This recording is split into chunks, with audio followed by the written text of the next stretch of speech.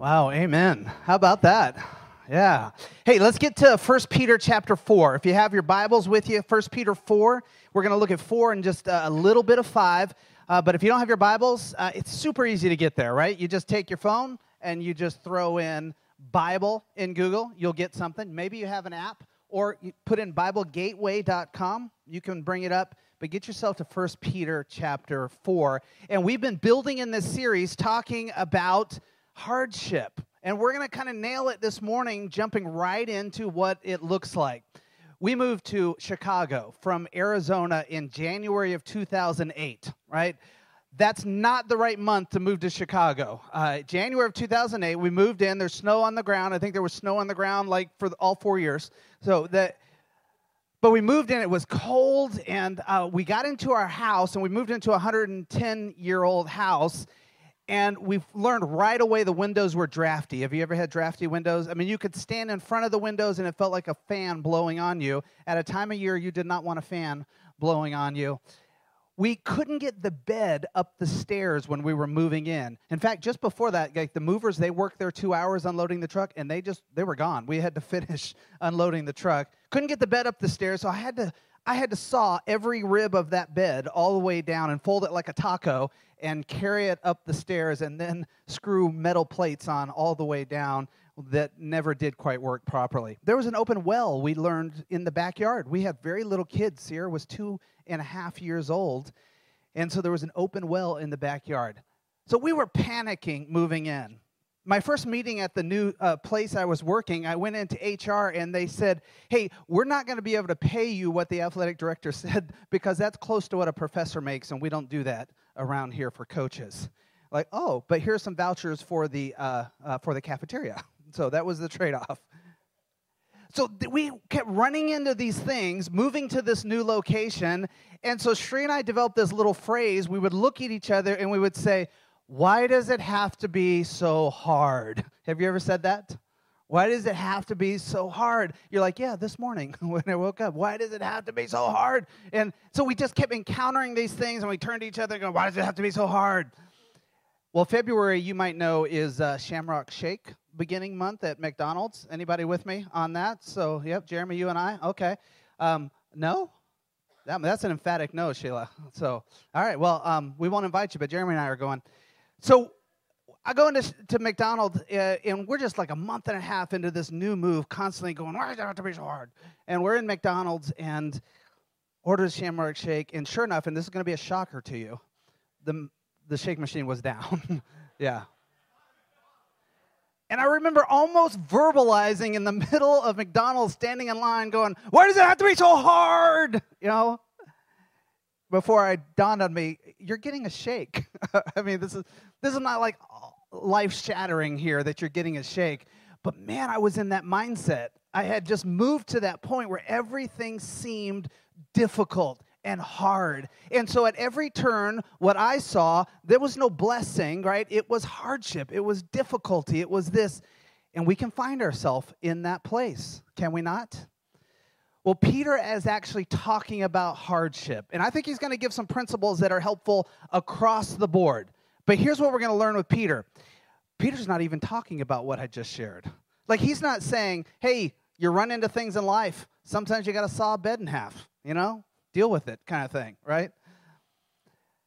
Peter's actually going to be talking about there is actually a hardship that will show up when you decide, I'm going to ground myself in the Christian faith, in the ways of Jesus, and I'm going that way. Like, I am locked in. This is the way I'm going. I'm not choosing another way. And if I get into it, and it seems like, how does this actually play out, and I'm facing some difficulty, and I don't understand everything, I'm committed to it, and I'm going. Peter's actually going to say, there's hardship that actually shows up in that life. And God is with you in that hardship. God is walking with you.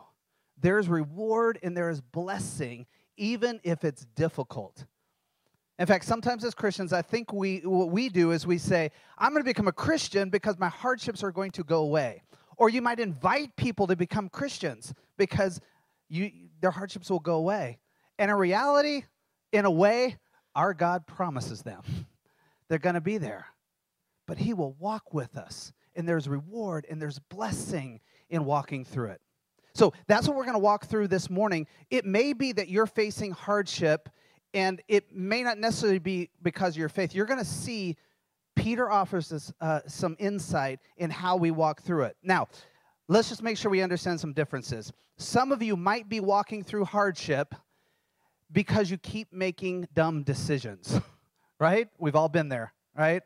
Like we make a dumb decision, we follow that up with a dumb decision, and we're constantly in the middle of this conflict and hardship. Not necessarily what Peter is talking about this morning. However, when he discusses the ways of Jesus, they're not dumb, so those would be good ones to latch onto and follow to come out of that. For some of you, it's not the dumb decision. I mean, you have some things that have been thrust into your life, maybe to no fault of your own, that you're dealing with. This is a time of life that they're in front of you, and you're trying to navigate through them, but you won't go get the help you need.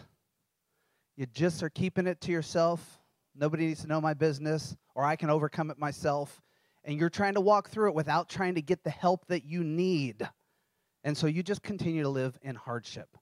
And though Peter is not necessarily talking about that situation, I certainly think he is offering things that can be helpful for there as well. So perk up on all sides if you're dealing with hardship in any way. Now, you may be saying, look, I'm a believer and I'm not dealing with any hardships. Life is like just swimmingly right now. It's wonderful. Well, Peter might say, buckle up. So, because they find their way into this Christian life as well. But you have something in Christ that's different. So, 1 Peter, I give you enough time to look at it? Or you need me to ramble on 10 more minutes for you to find it? You got it? 1 Peter 4? Good? Because some of you are looking at me like you're not there. Oh, all right, we'll look at it. 1 Peter 4, verse 1. Therefore, since Christ suffered as a human, you should also arm yourself with his way of thinking. Now, we know that Jesus suffered. We'll say Jesus went to the cross. He died on the cross for us. And that depiction is a pretty strong graphic of suffering. But if you go back and you read the Gospels as well, just read the stories of Jesus, there are all levels of hardship and suffering, are things that Jesus ran into all the way through. It seemed like this was a part of his life. And what Peter is wanting us to know from the beginning of chapter 4 is if we're going to ground ourselves in Christ, we have to expect we might face the same type of things. There might be hardship and suffering and difficulties that come along with embedding ourselves to Christ. Since Christ has suffered as a human, you should also arm yourself. Now, what's the part of as a human that he's putting in there? He's simply saying this: being human brings difficulties. Do they not? It brings hardships. There's things that you face and that I face, even if they're not the same thing, it's the same category of it's hardship, things to endure, to overcome, to push through. This is what the human life brings. Sometimes it's on my fault. Sometimes it's no fault of me, but life brings these things. And Jesus encountered them as well. Do you remember the passage in Philippians chapter 2? In verse 5, Paul's the writer, tells us, adopt this attitude that was in Christ. What was his attitude? Though he was in the very form of God, he did not consider equality with God as something to exploit. What's Paul getting at there? He's saying, look, Jesus was God incarnate, but he chose his human form. And he actually surrendered himself in many ways to this human form, meaning he faced the difficulties too. He had to work through the hardships just like you and I do as a human. So since he suffered in this way, you should know, you should think this way too, that it can come our way also. So if you walk in the ways of Jesus, you will endure hardship. Thank you, Tom. What a wonderful, uplifting, encouraging message you're offering us. Let's pray. We're out of here. So, no, but it's the truth. It's the reality of life. Now, he's going to go on. He's going to share more. He says this is because whoever suffers is finished with sin. That's a pretty bold statement Peter is making there. Did you catch what he said? Because of what he just said, whoever suffers is finished with sin. He goes on. As a result, they don't live the rest of their life, the rest of their human lives in ways determined by human desires, but in ways determined by God's will. So here's what he's saying there is if you walk this way with Christ, you're going to put away your human desires and you're going to change them out for God's ways, for God's desires. You're just going to make a substitute and change that out. And from here on, you're going to say, I'm going to follow God's desires in God's ways, right? And so I'm going to sacrifice the human ways, which often do not line up with God. And because of that, you're finished with sin. Now, here's what that means, is the more I ground myself in Jesus and his ways, which don't mirror sin, they don't look like selfishness and sin and human desires, the more I am distancing myself from the human desires. Can I tell you how I think many of us Christians often live our life? Is we stay over here in our own desires, and we tag at the end the question, is this okay, God? Is this okay? And we continue living here in my own ways and my own desires and thoughts and plans without comfort. And then, is this okay, God? Is this far enough, or we're okay? Almost like I want to live as close to my own selfishness or sin as I can without it actually being called that. That's not the picture we get from Peter.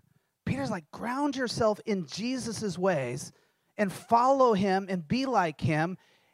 And the result, you have distanced yourself from human desires, selfish ways, from sin. And that's really the definition of sin, is our selfishness. I've distanced myself.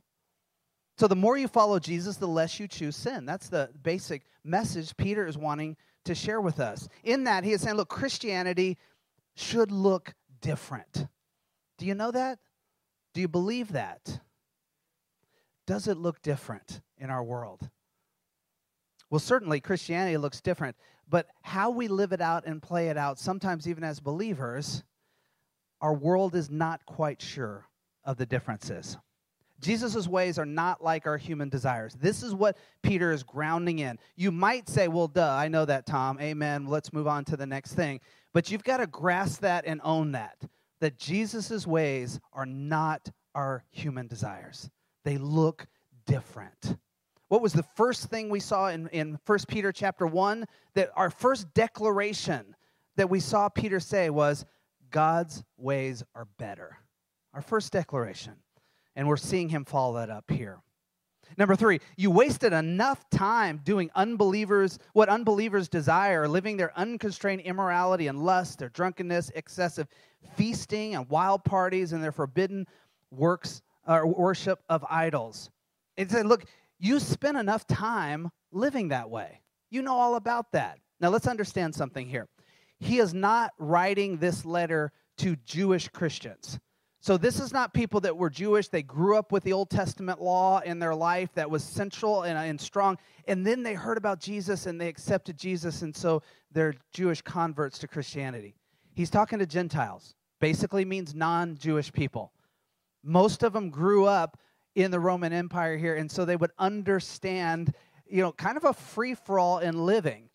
Just stay in line with what Roman government asks you to do. But kind of a free-for-all when it comes to morality. And they would grow up in this. This is what they knew. Now, many of us parents, if you're my age, you would know our young folks. If you have teenagers, maybe college age, just out of college, you would know they have grown up in a different world with a different worldview than you and I grew up with. My parents were deeply concerned when I went to high school. Tom, please stay away from sex, drugs. And I don't think they said rock and roll. Maybe they implied it. I don't know. But those were the things. But now we consider worldview. What are they thinking? What are they calling morality? What's right and what's wrong? It's all shifted entirely away from a biblical model of morality. And so that's how they grew up. And Peter is saying, look, you spent enough of your life that way. Don't bring this into your Christianity. It's not compatible. It doesn't work. He names a few things: immorality and lust and drunkenness, excess feasting, wild parties.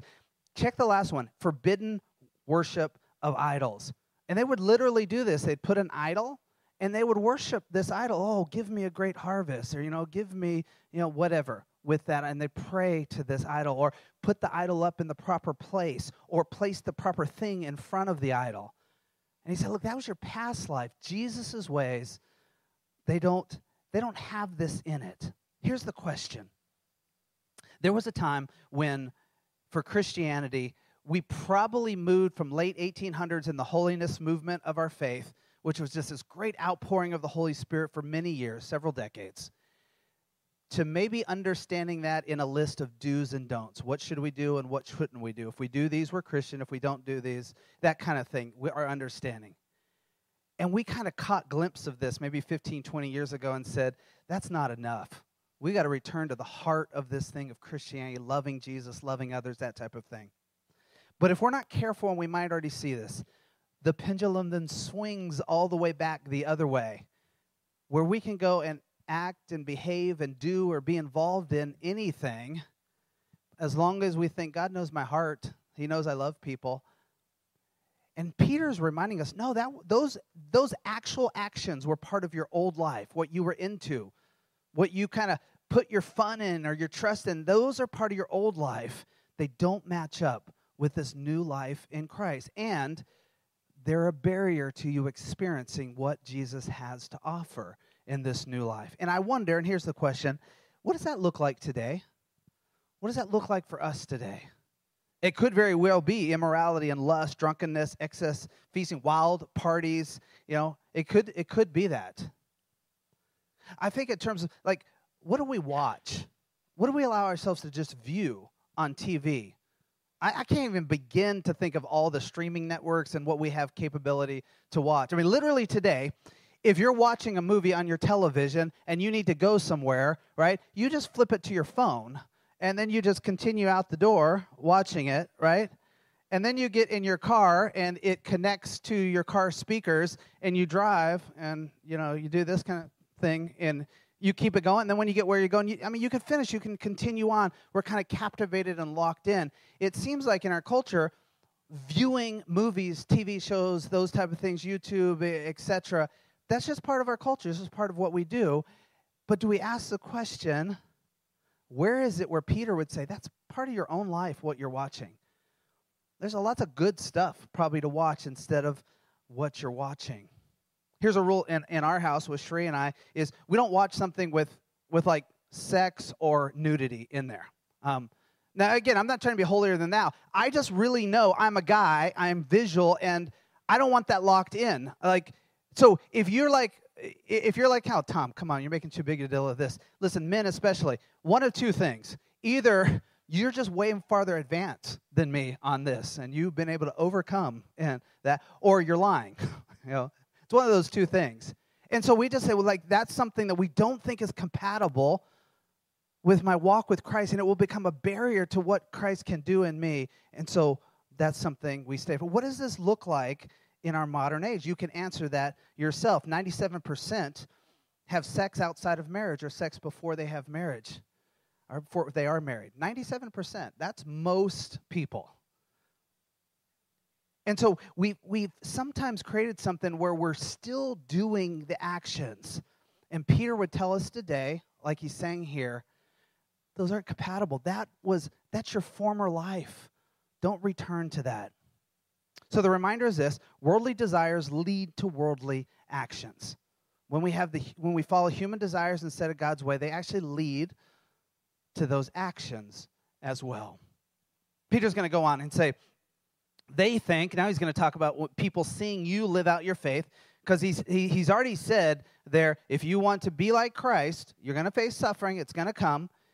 Verse 4, he picks up that they think it's strange that you don't join them in these activities with the same flood of unrestrained wickedness, so they slander you.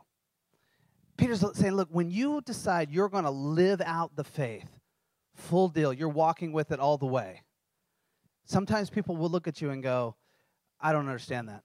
That's strange. Why do they do that?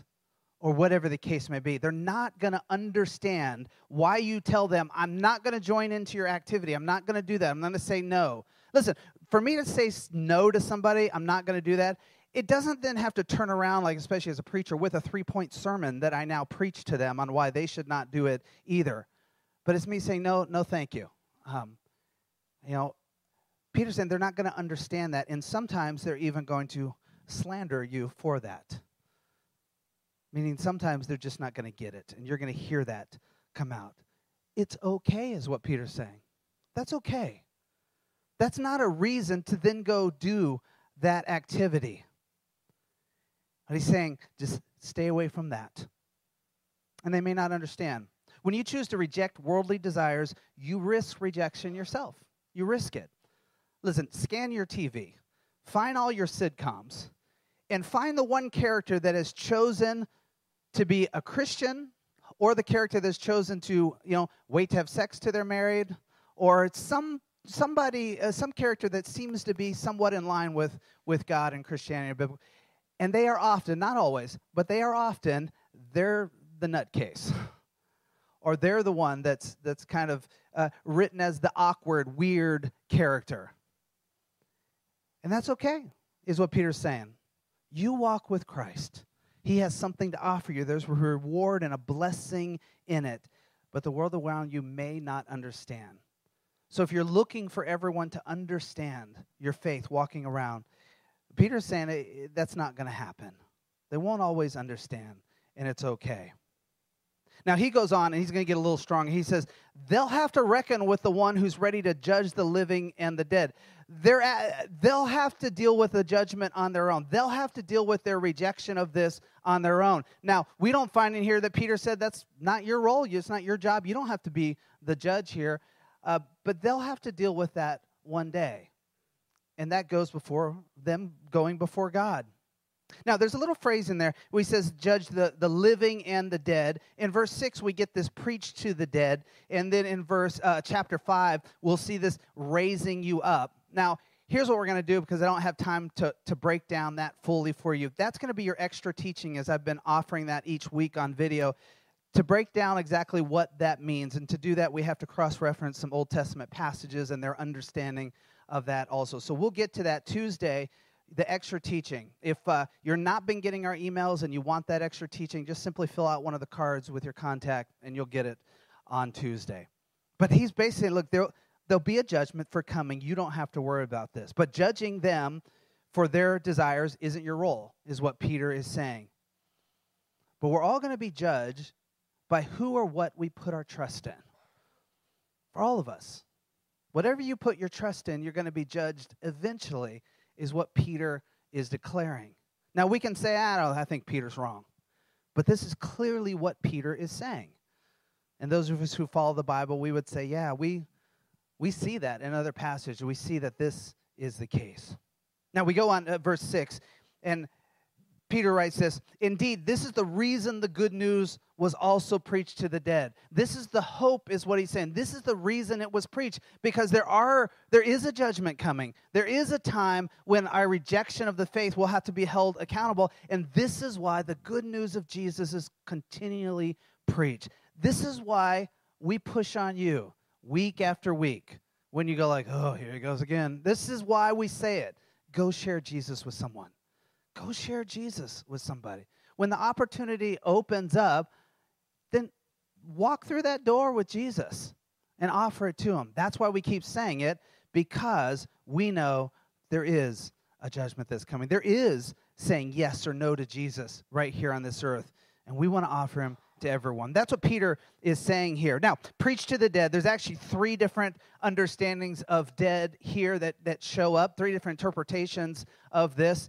That's going to be the teaching I offer you on Tuesday. So if you're like, pins and needles, then you can wait till Tuesday and you can pick up that. But you're going to see where I lean on it is Peter borrowing from Paul and from Jesus in this understanding of being spiritually dead. That when we reject God and his ways, that we're called dead. Jesus and Paul both use these terms in the Gospels, and then Paul in the book of Romans as well. And so he's saying there, look, this is why the good news is preached to those who are spiritually dead, those who have not chosen to follow Jesus' way, because he wants to see them come to know and avoid that judgment here. This is why Jesus came, to bring life to those who are dead, to bring life. Listen, I don't know where you're at this morning. There's some of you in here, I know that you have said yes to Jesus and you would call yourself a Christian. And there's some of you who've probably never said yes in that way. You wouldn't identify yet as a Christian. Or if you do, you might say, I'm beginning to question, why I identify. I thought it was because I grew up in a Christian house, or I thought it was because I'm an American. and now you're understanding there's a choice to be made. This passage is for all of you, though.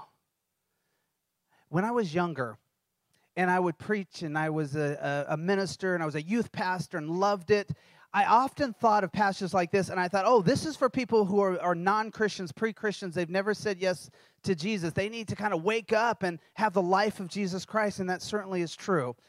But the longer I've gone in ministry, the more I've seen one of the worst places to be in is to carry the title of Christian and the past testimony of I said a prayer and to come to church regularly. But if you are honest, you walk around and go, I'm kind of spiritually dead. This verse is offered for you too, that there is life for you today in Christ just the same. Doesn't mean you have to say yes and be baptized. It doesn't mean you even have to say, well, am I out of heaven and now I'm trying to get back into heaven? You know, those wouldn't be the questions asked. It would simply be this. If you feel like you're spiritually dead, then come to Jesus today. Come to Jesus. Whether you carry the title of Christian or not, that's what he is here to offer you. So chapter 5 tells us exactly what this is about. He says, therefore, humble yourself under God's power so that he may raise you up in the last day. The raise you up in the last day, that'll be part of that Tuesday teaching that I'll pick you up on Tuesday. Humble yourself under God's power. But put your trust in God instead. Instead of human desires and human ways, put your trust in God. You've never said yes to Jesus to become a Christian? Put your trust in God. You're a Christian, and you've been kind of swimming in this area over here of human desires and saying, God, is this okay? Is this okay? Step over and offer yourself to God and put your trust back in Christ. Throw your anxiety upon him because he cares for you. Some of your translations say, cast your burdens on Jesus. He cares for you. I remember when I was in England, we would sing this song. We were at camps, and we were helping at camps. And they would sing this song at one particular camp, cast your burdens on Jesus. He cares for you. And then it would have this little declaration of Jesus is higher, higher. It's about 3 lines of a song. They would sing 3 lines over and over and over again. I mean, like, listen, Pastor Nancy, Hillsong's got nothing on them. I mean, it was 3 lines for 12 minutes, over and over and over and over. And like after a few nights, I actually asked one of the guys, his name was Eli, who was leading, and I actually asked him, why do you guys sing it so many times? And he said, we sing it, or we repeat it till we get it. And I was like, that's a good line to sing over and over. It's a really good sign to cast your burdens, cast your cares onto Jesus. He cares for you. That's a good one to sing over and over. Maybe even you have not sung it over enough to get it, and that's a good one to go out. Just sing it over. You say, I don't know the tune. I don't know, make one up. You know the words, right? And sing it over and over. That's a good one to sing over and over. Because I know for one, in our culture, what we like to do is we like to speak out or complain about or tell everybody, what I'm going through. Jesus, I need you, you know. But then we like to say, Jesus, I need you, and just go on with our day like we didn't say anything. And the whole time there's like this church family that wants to be part of caring. You can cast your cares. We want to care for you. We want to step up and care for you. Jesus wants to have a deeper time with you, maybe in devotion or whatnot. Celebrate Recovery is here available to you to be a blessing, and on and on and on and on it goes. So that's a good one to sing over and over and over. Why? Verse 8, the accuser, the devil, is on the prowl like a roaring lion, seeking someone to devour. I mean, make no mistake, we have to remember there is somebody battling for you on the other side. And he uses the word to devour, to take. So Peter's reminding us, put your hope and trust in God alone. And he's saying, and you'll pick some of this up on Tuesday, even when you die, you're going to be raised with him forever. You'll be with him forever. So today, I don't know what you're walking through. Could be a burden we just talked about, hardship, a difficulty. Could be that you've grounded yourself in Christ and you're facing some of, as Peter says, some of the slander that goes along with. I don't know what it is. But this morning, here's a prayer for us. And if you've stepped off in any way, letting Christ be like that sinner, or if you've never have, here would be a prayer that you can pray. I've purposely not called it the sinner's prayer or a prayer of conversion. because I think it's a prayer that we just need to always make. Anytime we need to rededicate ourselves to Christ. It goes like this: Lord Jesus, I confess my sins and ask for your forgiveness. Please come into my heart as my Lord and Savior. Take complete control of my life and help me to walk in your footsteps daily by the power of your Holy Spirit. Thank you, Lord, for saving me and for answering my prayer. So here's what I want to do. I want to just pray for you, and I want to just leave a gap in the prayer for you to pray this prayer or something similar to God if he's led you that point. If you've never said yes to Jesus, this might be the morning. This might be the morning to surrender your life to Christ, and you can pray this prayer. It's in your notes this morning. You can pray it right along quietly. Or maybe you're a Christian and you would say, I need to resurrender myself. I need to re-give myself over to the Lord and let him walk through whatever I'm facing with me. That's your prayer too. So let's pray. Father, would you hear now for anyone who needs to just do a little business with you and time with you? Anyone who needs to speak to you and pray a prayer like this, would you hear them now, Lord?